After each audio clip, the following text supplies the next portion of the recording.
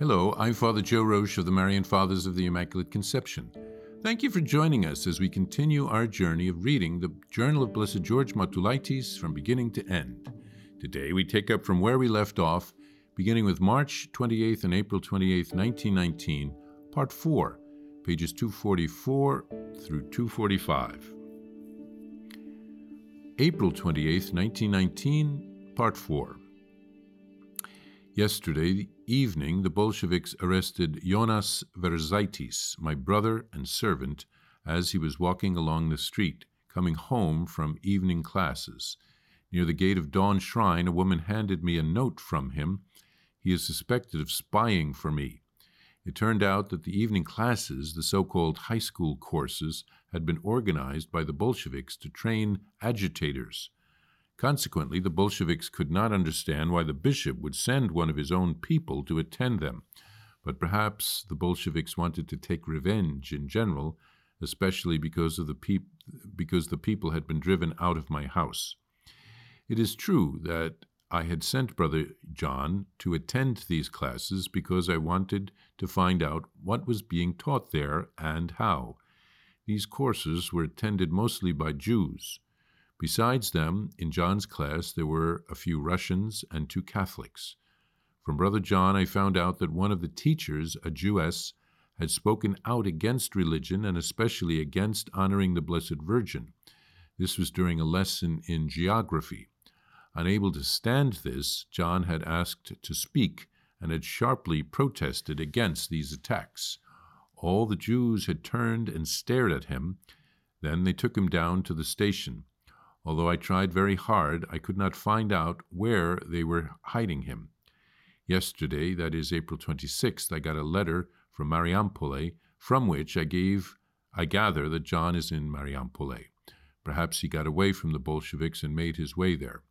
I thought that they might have taken him to Minsk or Smolensk, and had even asked that Father Chikoto about it, but was unable to get any information. We all felt very sorry for John and were concerned about him. I invited 1 or 2 Lithuanian priests in charge of teaching religion and tried to find out how things stand with the Lithuanian schools, as well as their attitude towards the Bolshevik decree. The Bolsheviks had sent notices to all the schools stating that priests would no longer be allowed into them.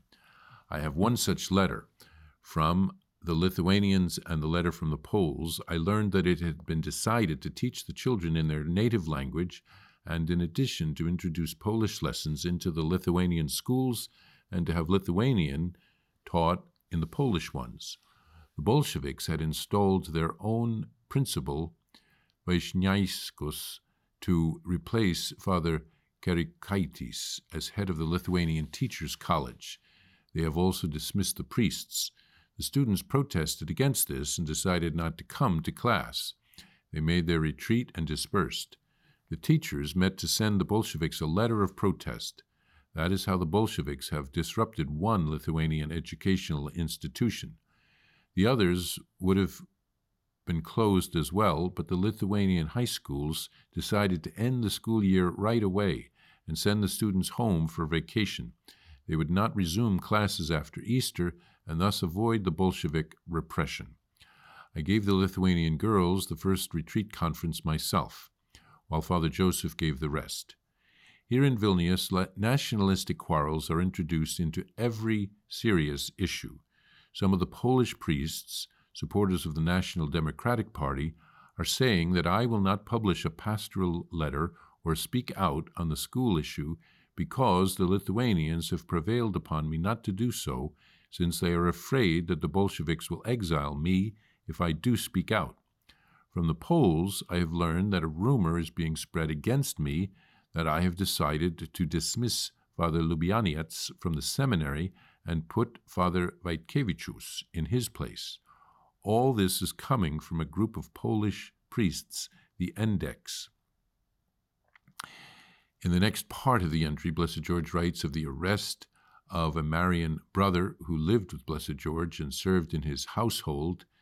Apparently he was taking classes on behalf of Blessed George at the request of Blessed George.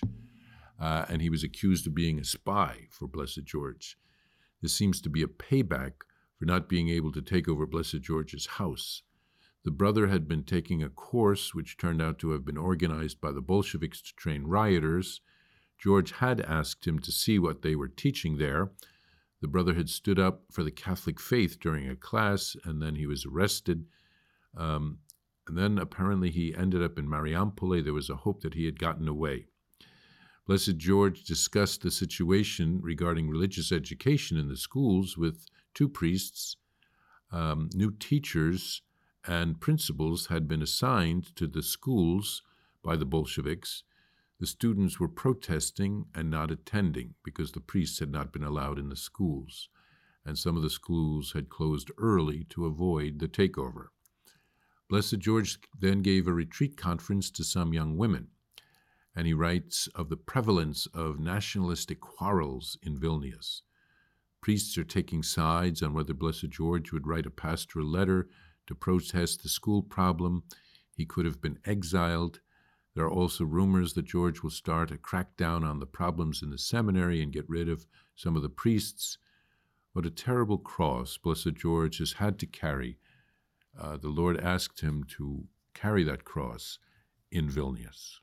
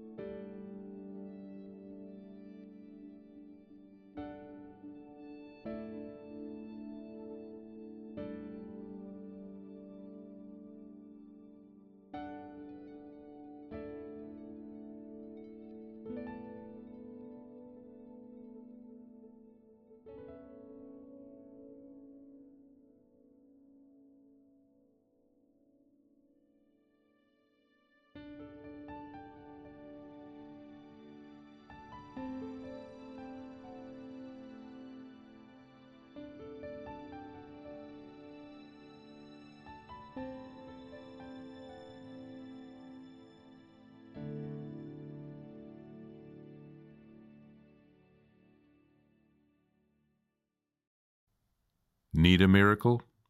Here's a prayer for a special grace through the intercession of Blessed George, which has received ecclesiastical approval.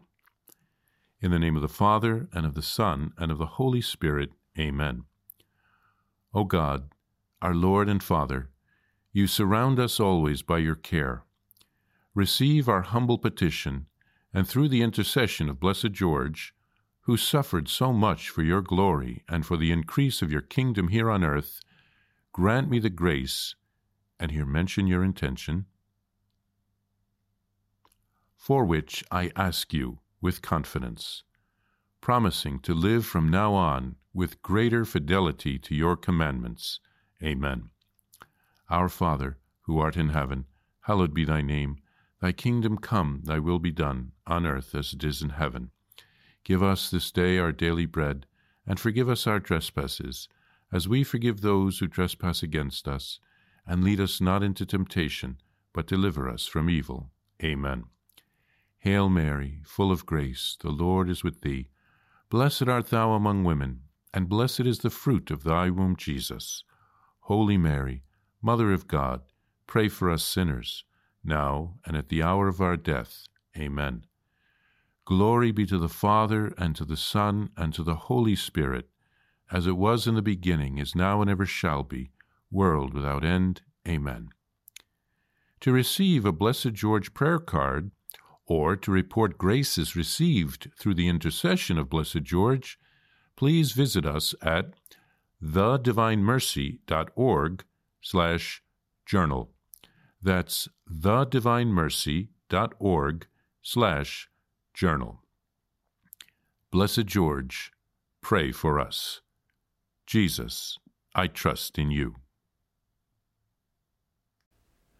Please follow or subscribe to this podcast to receive the latest episodes and updates. If you have been blessed by this podcast, I invite you to leave a review. Reviews greatly improve our podcast ranking and will help spread this podcast to other people throughout the world. Thank you, and God bless you. Are you a Marian helper? Join our Spiritual Benefit Society and start sharing in the graces of all the daily masses, prayers, and good works of Marian priests and brothers all over the world. Sign up is free and easy. Simply visit micprayers.org. That's micprayers.org. Thank you, and God bless you.